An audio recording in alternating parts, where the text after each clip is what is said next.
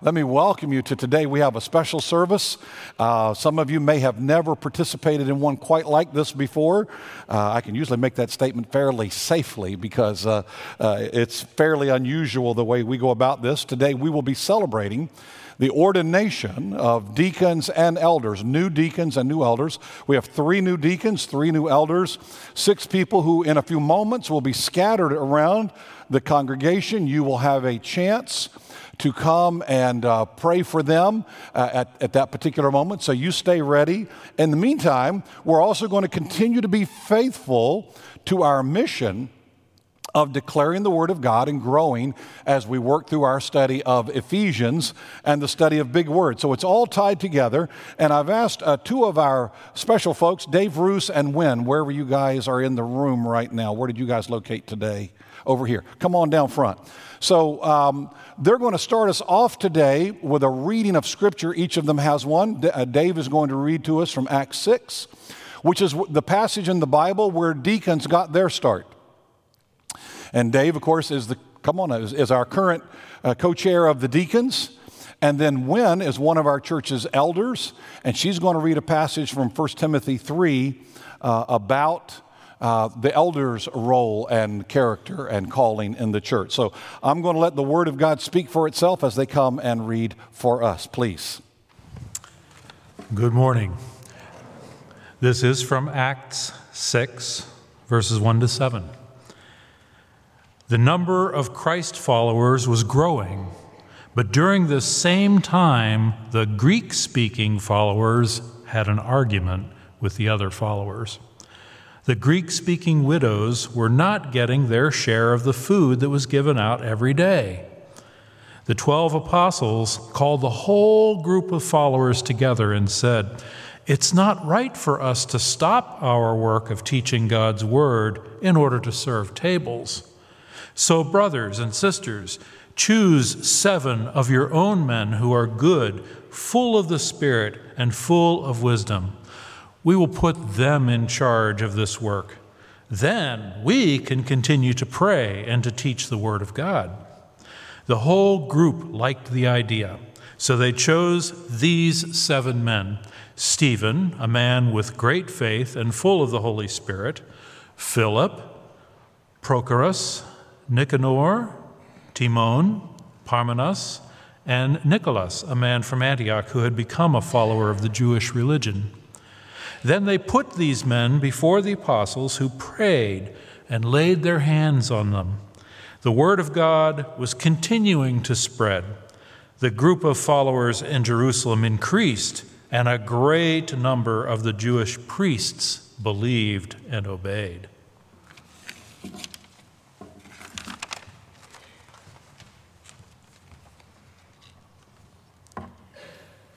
In 1 Timothy 3, we see the word overseer. I'd like for you to think in terms of elder whenever you hear overseer. This is a true saying. Anyone wanting to become an overseer desires a good work. An overseer must not give people a reason to criticize them, and they must be faithful to their spouse. They must be self-controlled, wise, respected by others, ready to welcome guests, and able to teach. They must not drink too much wine or like to fight, but rather be gentle and peaceable, not loving money. They must be a good family leader, having children who cooperate with full respect. If someone does not know how to lead the family, how can that person take care of God's church? But an elder must not be a new believer, or they might be too proud and be judged guilty just as the devil was. An elder must also have the respect of people who are not in the church, so they will not be criticized by others and caught in the devil's trap.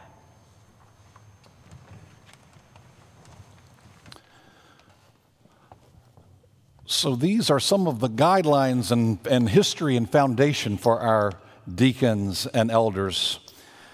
It's interesting that our passage for today that we're looking at, Ephesians 4, chapter 1 through verse 21 of chapter 5, closes with a phrase that talks about being in mutual submission to one another. And that's one of the reasons why I invited Dave and Wynn to read those passages today. Because we're one of those funny churches that people can't figure out if we're liberal or if we're conservative.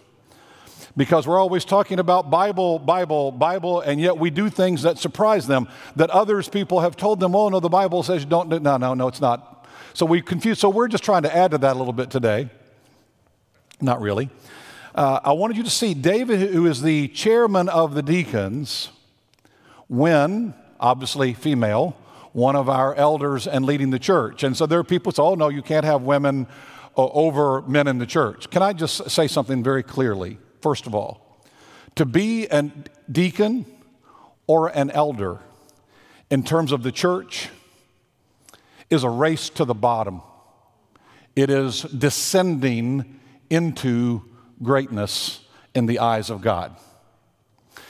He who would want to lead, she who would want to lead must serve all. Jesus said that himself. If I, the Lord, know how to serve all, right? Student is not above the master. We are not above Jesus. And so first of all, we don't concern ourselves with this thing of hierarchy in that way because it's not about being over one another. It's about serving Christ and serving one another. And so if you're sitting there trying to figure out how we have women elders, that's because that's the framework with which we understand the Bible. In Christ, there is no male nor female, no slave nor free, no Greek nor Jew. This is what the Bible teaches. So that is our spirit today, and I just love the way those two set such a great example for that marital relationship, mutual respect, mutual submission, mutual service in the church. And all the folks you're going to see up here today, deacons and elders, people being ordained, they are here because they have a heart to follow God, to serve Him, and to serve their church family, not to take the headship, that is Christ, not us. And so we're here to serve in that way. We do want to acknowledge that elders and deacons serve two different roles. You saw from the scripture passages how elders are more focused on meeting practical needs of the church. And so many of them lead different teams that serve in some very practical ways. And we are so grateful for how they do that. The elders in our church family have the responsibility of helping to set the direction of the church under God's leadership, helping to see where are we moving, how are we obeying together the Word of God and moving forward in the church. They're two different ministries, two different responsibilities, but both incredibly important to the church and both very much connected to our big word for today. Our study in Ephesians has been focused on big words, and today we have a whopper. It's the word maturing. No, it's not 25 letters long. It's not the longest word in the dictionary, but it's a big word. All of chapter 4 and the first portion of chapter 5 really focuses on this theme of maturing as a believer. I have to tell you that after 30 years now of pastoral ministry, I have now come to see maturing, maturity. This is a word that is of inestimable value, great worth, and is also in incredibly short supply far too often. So growing up to be mature is an enormous goal, and I want to make this clear. This is a goal for every believer according to the Bible, that we would grow up into Him who is the head, even Christ. That's how the Bible puts it. How do we grow up and mature? I'll say this: you will never mature spiritually to the place that God has for you without a heart of service. To use the gifts, to use the personality, to use the way God has shaped and made you to be in service to Him and to His body, the church. What God has gifted you for, God wants you doing. It's that simple. What God has called you, what He has gifted you for, He's inviting you, and this is where it comes to our part, to dedicate yourself to that calling. And so I want to honor the men and women today who are being ordained as elders and deacons and express my gratitude to God for providing such great folks for our church family. Not just our existing deacons and elders, but these in particular who are being ordained today. Now, today what we're going to do, rather than a normal sermon that you're used to from me, I invite you to take your Bible and open it to Ephesians chapter 4 and chapter 5, because what we're going to kind of do is move through that passage. And as we come to particular verses, I want you to hear a word of testimony from our ordinands. That's what you call folks who are getting ordained today. They each have a word to share with you. And like I said, we're going to go through verse 21. And by the way, a little advertisement here. Next week, Jonathan will pick up here and talk to us about another big word that I know is not controversial at all, the word submission. And so that's why I'm taking the week off. I'm going to be I'm going to be right here. But Jonathan will be bringing the word next week, and looking forward to that. So we're going to walk through this today. And the reason we have them sharing their testimonies, and some of them are quite brief, just a glimpse. You're going to need to spend time. They want to spend time with you, getting to know you better, serving the church family. But it is important. I want you to understand as we study this passage on maturity, have you ever heard that phrase, you're the only Bible some people will ever read? You're the only sermon some people will ever hear? Chapter 4 and the first part of chapter 5 are all about the life that we live in response to what God is doing. That is what maturing is.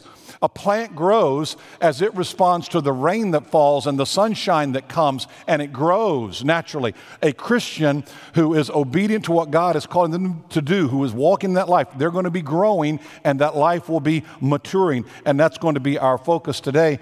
And you'll see different aspects of this passage come alive in the lives of the people that you have affirmed God has called to be our new deacons and elders. Now, after they share their testimonies, they're going to be taking these seats around the sanctuary, and Clark's helping me kind of move these into place. We have 6, so we're spreading them out. Unfortunately, what it means is nobody in here, including the pastor, gets to pray over all 6 individually, but you get to pick one, and I encourage you to kind of reflect as you're hearing from them and as you're hearing the Word of God. Let God speak to you about which one you want to be a part of today as you come, and you may lay a hand on a shoulder or whatever yourself. We call it the laying on of hands. It's simply a way of talking about our connection together.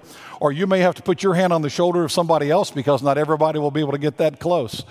But it's a symbolic way of demonstrating our support, our prayer, our love, and reflecting what you heard earlier, how the apostles set apart those first deacons. And so that's what we'll be doing today. You'll have a chance. I'll invite you at the close of the message and testimony time in different groups to take a place around the different folks who are going to be ordained today. And just to help you a bit, so Becky will be over here, and Joyce will be over here, and Felix and Jeff and Cynthia and Milton. So you'll have a chance to gather around these folks in the laying on of hands and prayer in a few minutes. So if you got your Bible open now, I'll give you a moment. Ephesians 4, verse 1. This is where we're starting today.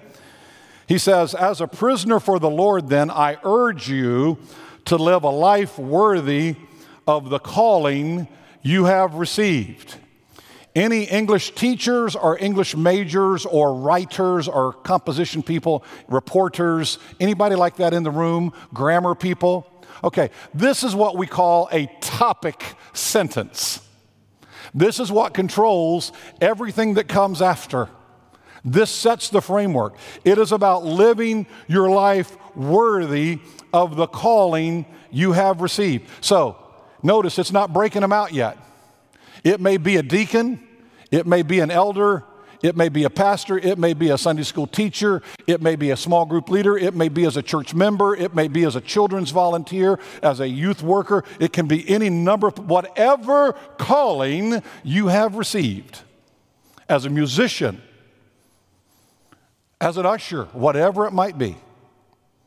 whatever calling you have received, live a life worthy of that calling.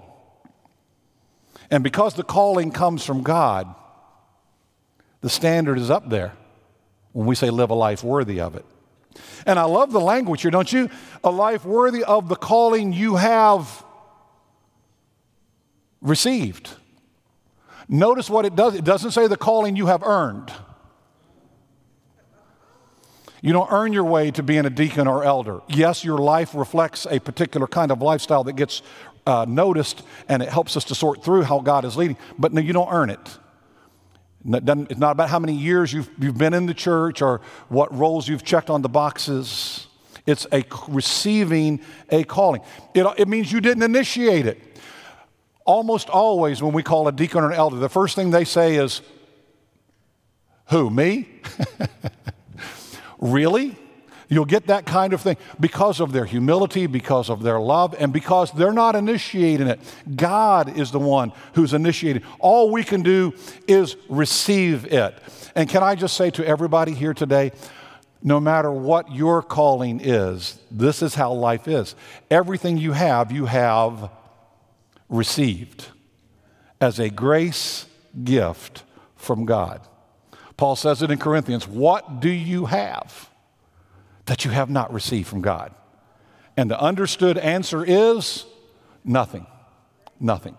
It's a grace gift. It's not just your salvation, it's everything. All right, verse 2.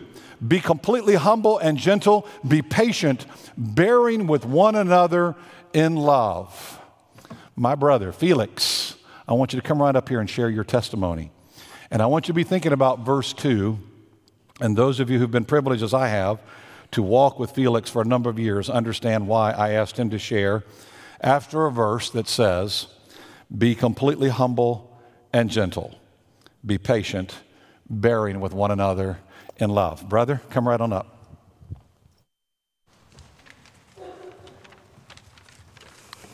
Good morning, church family.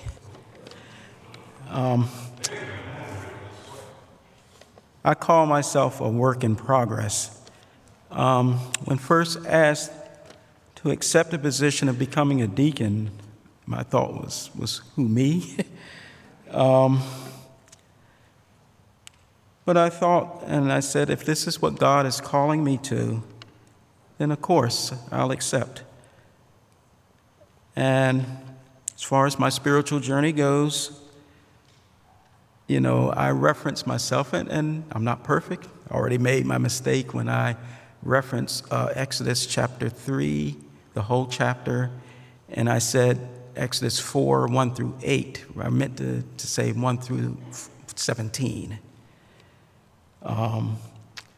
Just as Moses was, looking for excuses and whatever, I just, I gave it some thought.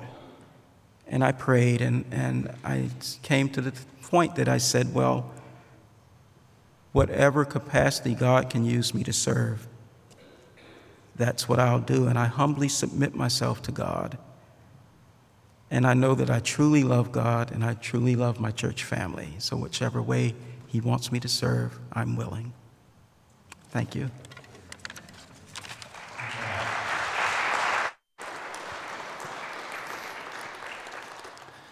You see, you might think that what Paul is listing here are common traits of leaders, but in the ancient Greek world, when he said, be completely humble, that kind of threw people for a loop. Because in their world, who got respected was who had the power, who had the influence, who had the might. Humility was not viewed as a great character strength. But again, remember our Lord. Philippians 2 says, He humbled Himself and became obedient unto death, even the death that takes place on a cross, which means the worst, most heinous, most painful death of their day. That's what Jesus did. He humbled Himself. And I will simply say that Brother Felix is a tremendous example of humility.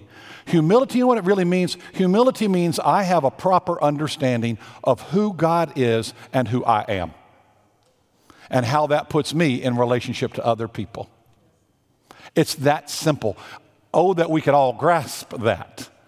But some people grasp it more profoundly than others, and Brother Felix is somebody that I would commend to you after 30 years of walking with him, has lived a life of great humility and service. So I'm pleased to commend him to you today. Verse 3, make every effort to keep the unity of the Spirit through the bond of peace. Now, again, let me just say this. Let's leave that verse up there for just a minute. There are very few responsibilities in church leadership as a deacon or an elder more important than this one. Keeping God's people united in the bond of peace as we walk together with Jesus to change lives. That's the assignment that God has given to everybody, but that's also especially true for deacons and elders as our servant leaders. And I just want to help you just a little bit with this language. The bond of peace that Paul is speaking about is not some weak, appeasing kind of attitude, afraid to confront kind of keep the peace. That's not what Paul is talking about. When Paul talks about the bond of peace, you know what the bond of peace is in a church? What keeps a church together? It's when Jesus is at the center. It's that simple.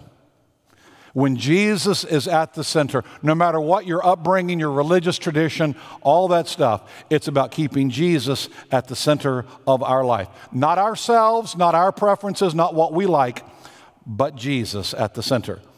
And over the past 20 years or so, in my circle of friends and prayer partners and church members, nobody has set the example of keeping Jesus at the center of their life any better than the deacon that I'm going to introduce to you now. Becky White, would you come up and share? Being ordained today, nobody I could recommend to you more highly about keeping Jesus as the center, Jesus as the one who bonds us together in peace.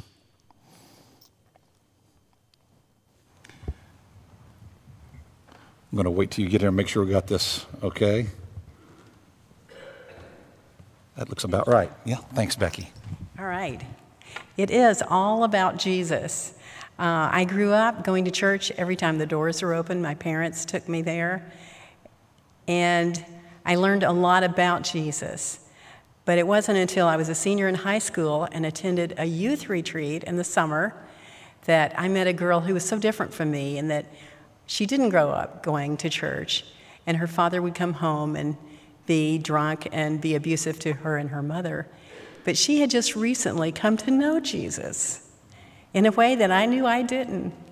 And she explained to me, God loves you just the way you are. I had been trying to follow a list of rules, and I had learned to memorize a lot of Bible verses and had all the badges and buttons for perfect attendance. But she really had him, and I knew I didn't.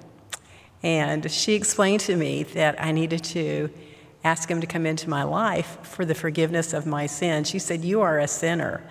And that was just not what I wanted to hear, because I thought I had always been a Christian. But I realized that I really wasn't. And it was at that point in my life that I received Christ into my heart. And I had grown up, I think, being really shy. And a lot of that was because of my disability.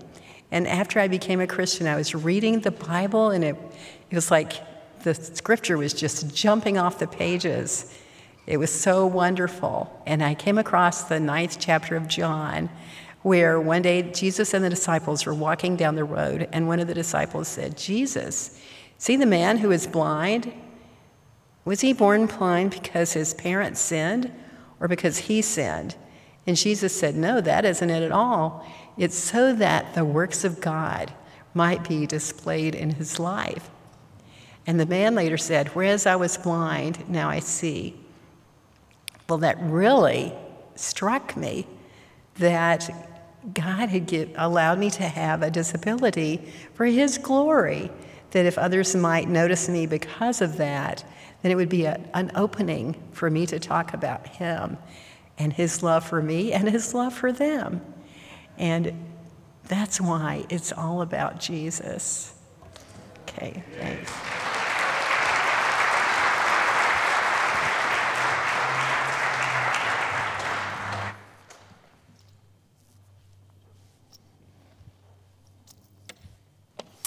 We are not worthy of the people that God has provided for us.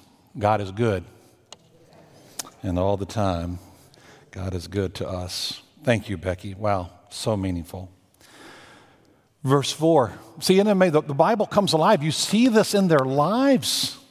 This is what's so neat. Verse 4. There is one body and one Spirit, just as you were called to one hope when you were called. One Lord, one faith, one baptism, one God and Father of all, who is over all and through all and in all. Now, let me just be very clear. This verse is not about simplistic universalism. You know, everybody is going to heaven. There's no difference. There's all religions point to the. No. Don't misinterpret the Bible. What he's saying is that there's one body, God's church. There is one Spirit, the Holy Spirit of God. One Lord, Jesus Christ. Put your faith in him, the one faith, one baptism. And that's not just talking about the water. Some of you are saying, well, wait a minute, I was sprinkled in a Methodist church, or I was poured in some other tradition, or I was dunked as a baptist. No, that's not what he's saying. He's not talking about styles of baptism. He said your life is found when you are baptized into Christ, when his Holy Spirit comes and lives with you, when you die to self and are raised to walk in a new kind of life. I have been privileged to walk alongside Joyce Bringle for years now, and I have been blessed to see her live out the reality of this passage. So I'm going to ask Joyce to come and share her testimony with us.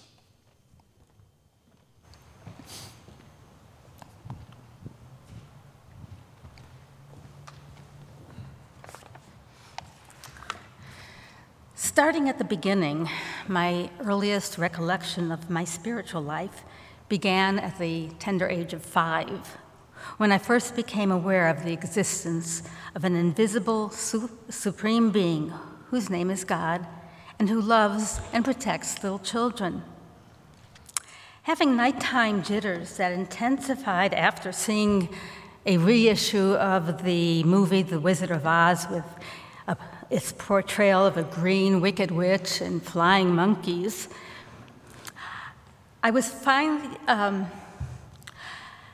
finally was able to comfort myself by pretending that my bed was God's hand, softly cradling me while warding off all things that go bump in the night. Snugly curled up, cozily cocooned, I would drift off into a confident and peaceful sleep. Fast forwarding through my growing up years, I have so many cherished memories of the life that I had with my amazing parents who loved my 2 sisters and me unconditionally and nourished us with experiences rich with Jewish traditions and warm family togetherness. But as years passed and my horizons widened,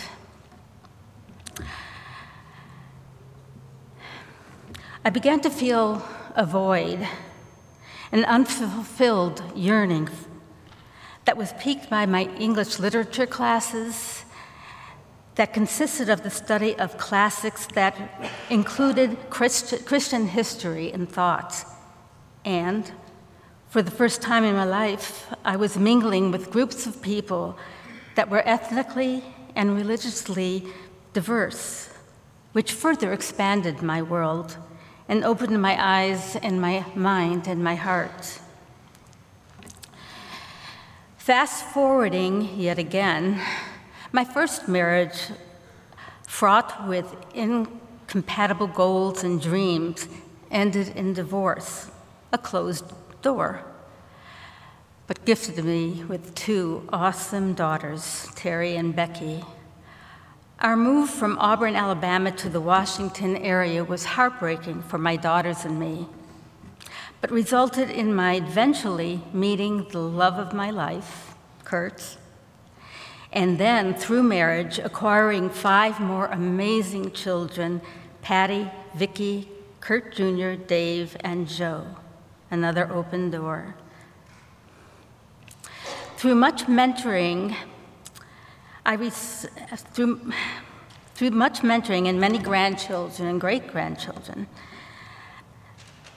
through much mentoring received from family members, and during my attendance at the Son of David Messianic Church and the First Baptist Church of Wheaton, I gradually and gratefully came to believe in an amazing God who made the sacrifice of sending his beloved Son, Jesus Christ, to live as man among fallen humans, to pave their way to reconciliation, forgiveness, and eternal life. I thank and praise this amazing God of ours for this and for continuously orchestrating experiences and insights that serve to bring us closer to becoming children of God, the children of God that we were created to be. I believe that there is no such thing as coincidence. God is fully in control. I'd like to express my gratitude for God and my church family for entrusting me to serve at Bathways Baptist Church as deacon. Beautiful. You can tell from her beautiful use of language, Joyce's role across the years of writing poetry and scripts and drama for us. Thank you for that beautiful word, Joyce. I want to point you back to the script. See how, the scriptures coming alive in the lives of people, not just in their words, but the sermons that they live in front of us, right? Verse 7. I'd like for everybody to look at this verse together. Matter of fact, let's read it together because this is for all of us. Let's read together. But to each one of us, grace has been given as Christ apportioned it. Now, see, grace is a free gift. It's been given to us as Christ has apportioned it, as he has determined, as he has graciously made available. So again, I simply want to say, yes, we're a Baptist congregation. We vote on elders and deacons, even on pastors and ministerial staff. But when we vote, we are supposed to have done so having done our due diligence in preparation, having prayed profoundly, and then we join together as the local expression of the body of Christ under the leadership of the Holy Spirit, and then we affirm what we believe Christ has apportioned, what Christ has determined. And so I want to make it clear, we are not making deacons and elders today. That's not what happens in an ordination. We recognize that God has provided them and affirmed them as gifts to this local body of Christ. All right. If you still have your Bible open, I want you to jump down to verses 11 to 13. This is a great passage for us today. So Christ himself gave the apostles, the prophets, the evangelists, the pastors and teachers to equip his people for works of service, so that the body of Christ may be built up until we all reach unity in the faith and in the knowledge of the Son of God, and become, say it with me, mature, attaining to the whole measure of the fullness of Christ. So folks, one of the really important ways to discover your role, if you're sitting there saying, oh wow, this is great, I like this, deacons and elders saying, I wonder what I'm called to do. Well, one of the really important ways for you to discover your calling, your role that you might want to serve in, one of the really great ways to discover your spiritual gifts that God has given to equip you for that calling is to get busy building up the body of Christ. And as you do that, the gifts become evident to all who are being touched by your life and ministry. That's why in a minute, when I invite you to gather around these folks, I'm going to say, if you're on the ministry team with them in their area of service, or if you have been ministered to by them by their area of service, feel free to go to their spot and lay hands on them, because that's what it's all about. It's about growing up and serving and trying these different places out. And one of the ways you got to do that, you got to sort through a lot of stuff sometimes. I've done a lot of jobs in the church. In my lifetime, I've been the church organist. I've been a church pianist. I've been a church janitor. I've been a church associate pastor. I've been a youth pastor. I've been a summer missionary. I've been a foreign missionary. I tried a lot of things. God laughed at a lot of them as he helped me grow up. God has a purpose in all those things. I worked with children. I wasn't any good at it, but I did it.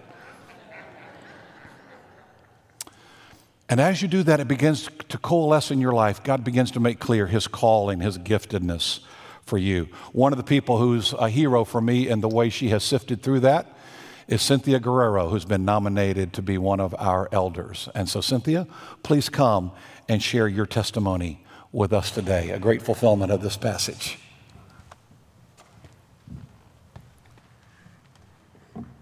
Hi. Good morning. My name is Cynthia Guerrero. You may have seen me or worked with me on the praise team, on the tech team, on the Dinkins team, on the missions team, on the student ministry team, small group, the MIT or the Met. Those are not baseball teams. That's the merger implementation team. The naming of the church team, the pastor search team, or you may be familiar with my work if you were fortunate enough to answer any of the questions on the survey in the past. That was me, creator, consultant, data analyzer, also report writer. Loved it. And if our paths have not yet crossed, then allow me to turn your attention to the screens behind me. I'm the one that pushes the button to go from one slide to the next. And if you see any grammatical errors, it's me. Through all of these different roles, God has sharpened me. He's challenged me. He's enhanced the gifts the Holy Spirit gave me and encouraged me to be the woman that I am today. Every step, he's led me from one amazing adventure to the next. Sometimes I waited with enthusiasm for that next road trip. And other times I've gone pouting the entire way. I am honored and humbled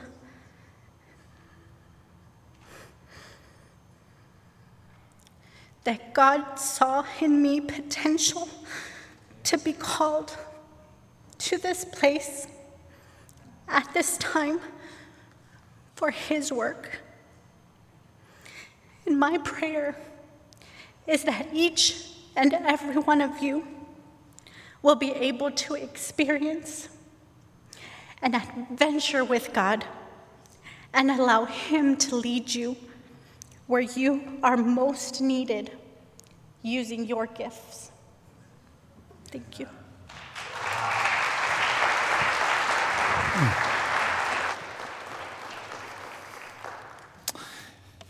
If I have to explain to you how she's qualified to be an elder after that, you're not paying attention.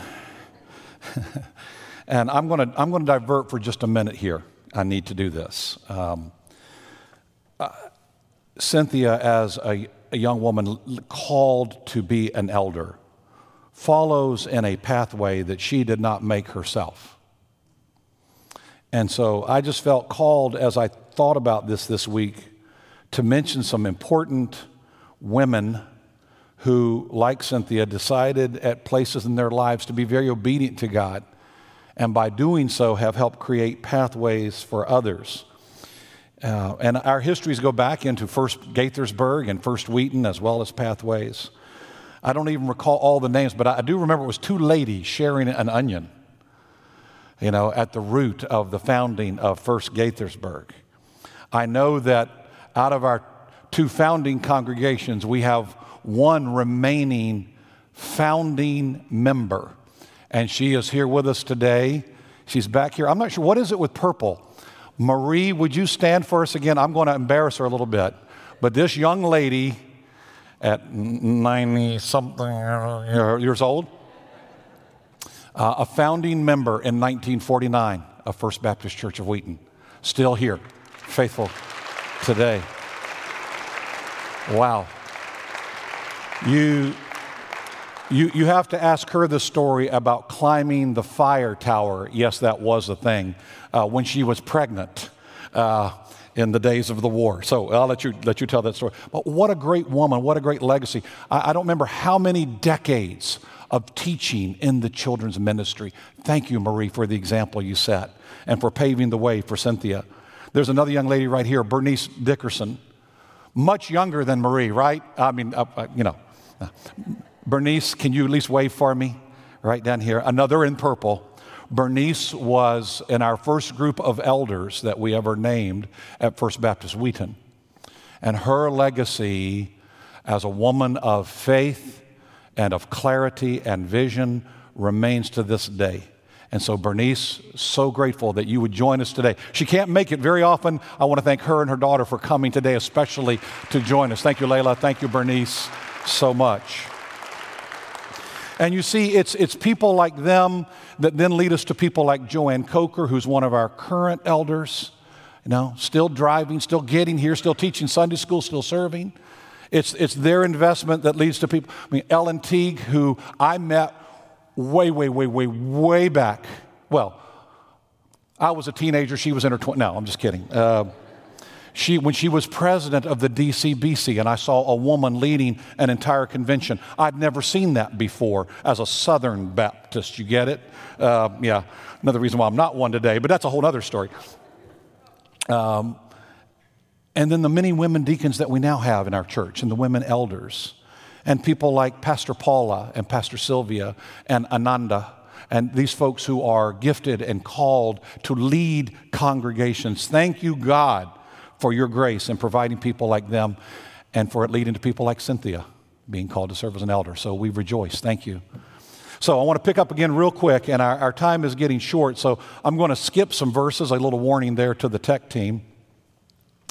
But verse 15, actually verses 14 through 16 says this. We're going to grow up in maturity. It says, then we will no longer be infants, tossed back and forth by the waves, blown here and there by every wind of teaching, by the cunning and craftiness of people and their deceitful scheming. Folks, that's not talking about biblical days. That's talking about every day right up to the present, okay? And instead of being like those babies, he says, we are going to speak the truth in love. We will grow to become, in every respect, the mature body of him. There's that word again, mature body of him who is the head, that is Christ. From him, the whole body, joined and held together by every supporting ligament, grows and builds itself up in love as each part does its work. Wow. That's what we're about. Now, the next several verses, 17 through 32, give a lot of practical advice on how does a life that's lived. We've been talking about their lives or sermons in front of us, and if you've got your Bible open, you can look down there. It says, don't live as the Gentiles do. The futility of their thinking, darkened in their understanding, separated from the life of God, hardening their hearts, losing their sensitivity, giving themselves over to sensuality, indulging in every kind of impurity and greed. You see, he says, don't do that. That's not the way of life you learned from us when you heard about Christ and were taught about him in accordance with the truth. He says, put on the new self and grow up in Christ. And so I just want to say this for you guys today, everybody in the room. This part of the passage gives you two things. It gives you a lot of great practical advice about behaviors that we should practice regularly, what we should do. He says, don't let the sin go down on your wrath. Don't give the devil a foothold. Don't steal any longer. Work. Do something useful. Share with those in need. Help. Let what comes out of your mouth be only what is helpful for building up others. Don't grieve the Holy Spirit. Get rid of bitterness, rage, and anger. All these things. Behaviors to do. And here's the other thing those things are. They're not just a list of behaviors for a checklist. They're also a way for you, not me. Let's say it again. You, not me, to check up on your own life. You want to know if you're maturing? You don't really need me to tell you. Take a look at your own life according to the Word of God. Okay, we're going to move toward our final part here and move into chapter 5. It says, follow God's example, therefore, as dearly loved children, walk in the way of love as Christ loved us and gave himself up for us as a fragrant offering and sacrifice to God. Jeff, I want to invite you to come and share, if you would please. Jeff Barros. If you look at verses 1 and 2 of chapter 5, here's what you're going to notice. Again, for all Christians, but especially for deacons and elders, he starts by talking about following God's example. It's always about following somebody's example. Being a good example, Jeff is. Walking in the pathway of love, Jeff does. And the emphasis on sacrificial giving and serving others. That's my brother Jeff. I want you to hear his testimony. Brother. Thank you, Pastor. Good morning, Pathways. For those of you who don't know me, I'm Jeff Barros. I am the proud dad of Eric and Emily. Everybody stare at them for a second because they love attention. And for 20 wonderful years, I was married to my best friend and the love of my life, Stacy, who was Pathway's first children's minister until she went home to be with the Lord about almost 3 years ago now. I'm a longtime member of the FBCW / Streams of Hope side of Pathways, almost 27 years now. And it was during my early years at FBCW that my love for serving and ministering within the church really started to grow. My main areas of service including helping Pastor Jonathan lead the youth, working under Miss Sylvia in the children's ministry. I'm also a member of our worship team. I have also served as a deacon for many years. I was honored to be nominated to be an elder. I had never really expected it. I had never thought of myself as elder material. But I have learned that God sometimes calls on what I like to call unlikely candidates to fulfill his purpose. Like Pastor just read, Ephesians 5 says that we are to follow God's example and walk in the way of love, just as Christ loved us. I love Pathways, and this is my church. This is my home. You guys are my family. I look forward to continuing to serve and help shepherd this flock of believers in this role as an elder of this church as we walk together in the way of love. Thank you.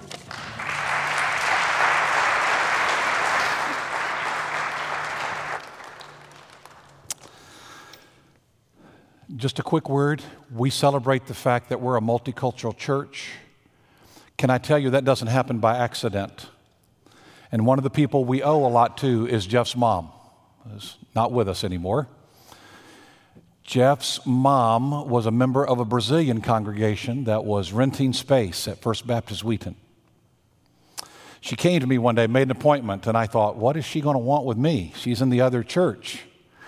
And she said, I want you to know I'm going to be joining a Sunday school class in your church, and I'm going to be putting my son Jefferson in the youth group here. That's how young Jeff was when we first met him. She said, I want my children to be Brazilian, yes, but we live here, and I want his English to be good. I want his connections to be strong, and I want him invested in the church as he's growing up.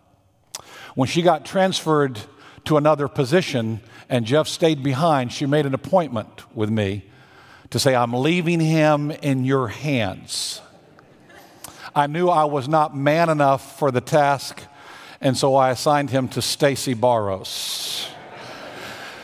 Stacy Paulette at the time, and she did a great job with him. Her multicultural vision helped build what we have today. And it should not escape your notice. I will not go into it at length, but all three of our new elders, Jeff, Cynthia, and Brother Milton, why don't you come on up, are internationals. They all have family roots in other countries. They all speak other languages, have different flavors of music and ways of connecting with people, and we are the richer for it. So, as our last testimony with Milton, here's his introduction from the passage of chapter 5. He says in verse 3, among you there should not be any hint of sexual immorality or of impurity or greed. These are improper for God's holy people. There should be no obscenity, foolish talk, or coarse joking, which are out of place, but rather thanksgiving. For of this you can be sure, no immoral, impure, or greedy person has any inheritance in the kingdom of Christ and of God. So let no one deceive you with empty words, for because of such things, God's wrath comes on those who are disobedient. So don't be partners with them. Now, here's the part I want you to hear. You might say, wow, what an introduction. Milton, was he that bad? Okay, listen. For you were once darkness, but now you are light in the Lord. Live as children of the light. And the first time I heard Milton's full life testimony, which he's not going to share all that today, but to talk about what he came out of and his commitment to follow God, wow, what a blessing. My friend Milton, come share your word. Good morning, Pathways. Yes. It's indeed a great honor to stand here before you this morning to be ordained to serve as an elder in my home church, Pathways, the church I love very much. Sorry, Milton. And I want to thank you all for... I want to bring that down. Oh, yes, yeah, okay. I want to thank you all for the confidence you have placed in nominating me to serve in this holy office.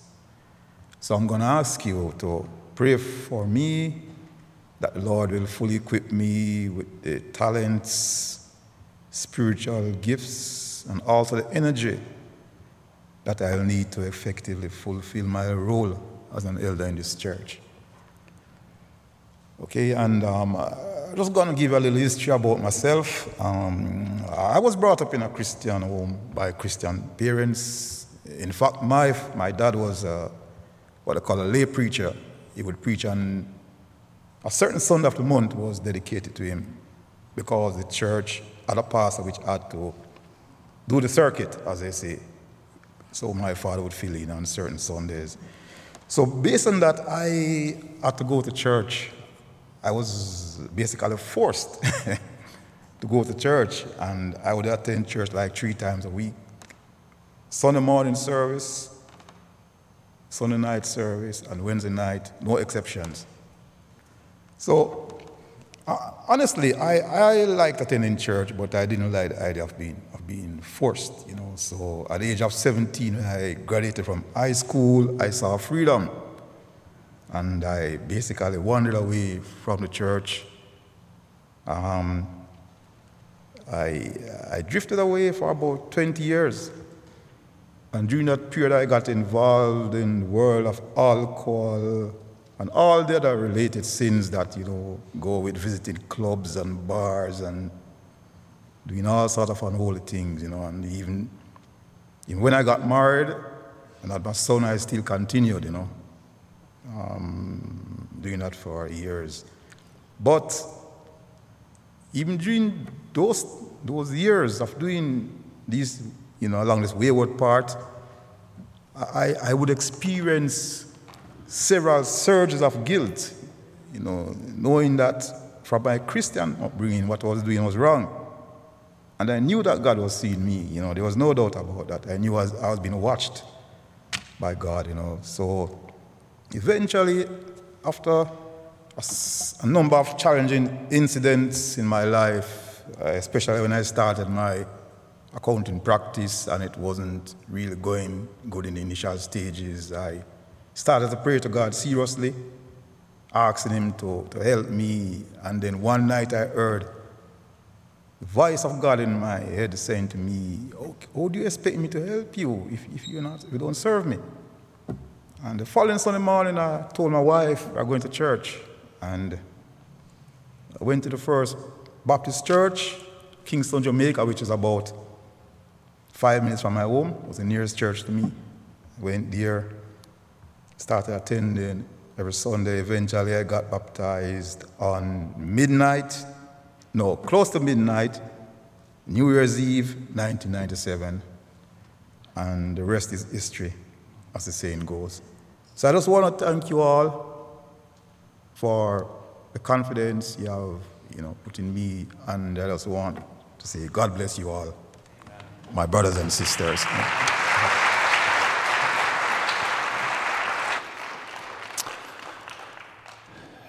And one of the next verses you'll see we come to, it says, so redeem the time, for the days are evil. What that means is short, and we only get one. So we're going to use the rest of our time. So everybody can stand right now if you want. It makes it a little bit easier for everybody. If you'd like to stand for just a minute, just stay where you are. I'm going to tell you how I'd like for you to go. So deacons, that current elders and deacons, some of you have been assigned to pray for these folks. I want you to go first and get right beside them, if you would, right away.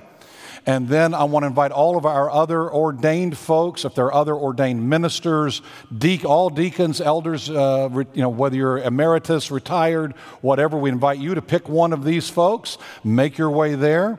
If you are in the immediate family or you're one of the special guests that they've invited today, we want to invite you to participate. We do believe that there is a sense where those who are ordained are also welcoming and affirming as people move into this calling.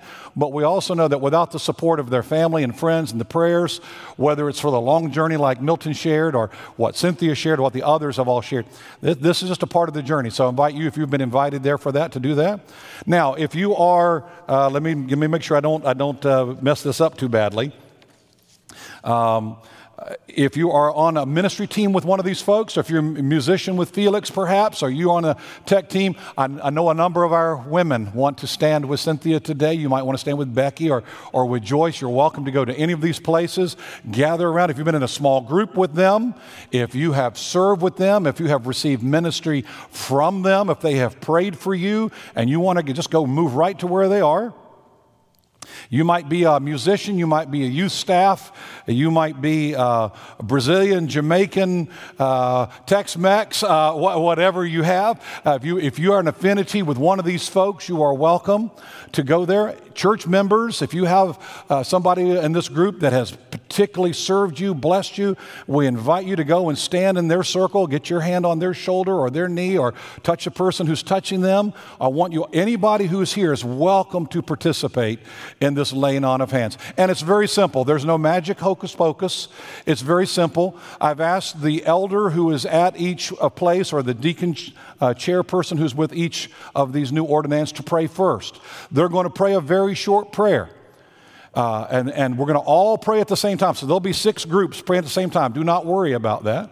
You cannot possibly pray loud enough for everybody to hear you, so don't even try. Pray loud enough for those who are gathered around your person. Make a circle all the way around them if you want. That's okay to gather in, get close to them, and welcome other people in. I also especially want to thank Pastor Carlos Mendes, who's here with us today, to pray for Jeff. He was not the pastor of that Brazilian congregation, but he's the pastor of our Brazilian congregation, amen? And we wanted to symbolize our ongoing multicultural connection and gratitude to God, because our future will be determined as God continues to bring people from all over the world to serve Him faithfully. All right? So if they'll start us, and then we're going to have time. I'm going to give you a couple of minutes here. If you pray 3 or 4 sentences, there's going to be time for 5, 6, 10 people to pray over each person. I want you to feel free to do that, okay? So elders, start us. Those who've been asked to lead, get us started, and then let your group just take turns, okay? Folks, just pray over these folks however you want, personally and prayerfully for them.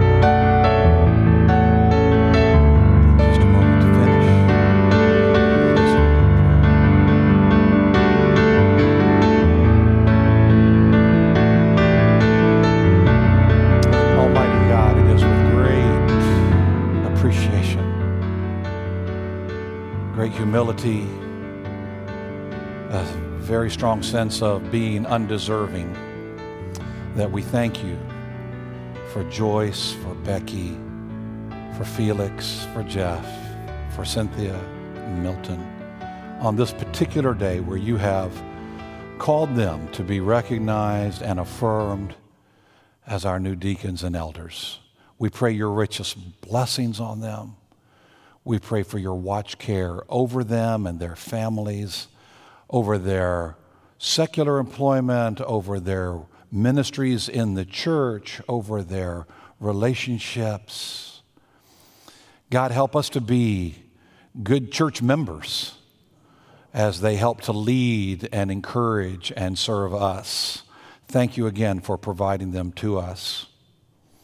And in the spirit of gratitude and commitment, we pray this prayer from 1 Timothy chapter 6. This is our charge to our deacons and elders. But you, men and women of God, pursue righteousness, godliness, faith, love, endurance, and gentleness. Fight the good fight of the faith. Take hold of the eternal life to which you were called when you made your good confession in the presence of many witnesses, just as you've done today. Praise the Lord. In the sight of God, who gives life to everything, and of Christ Jesus, who while testifying before Pontius Pilate made the good confession, I charge you all to keep this command without spot or blame until the appearing of our Lord Jesus Christ, which God will bring about in his own time. God, our blessed and only ruler, the King of kings and Lord of lords, who alone is immortal and who lives in unapproachable light, whom no one has seen or can see, to him be honor and glory and might forever. Guard what has been entrusted to your care, and the grace of God be upon you. In Jesus' name we pray this. And all God's people agreed together and said, Amen. Amen.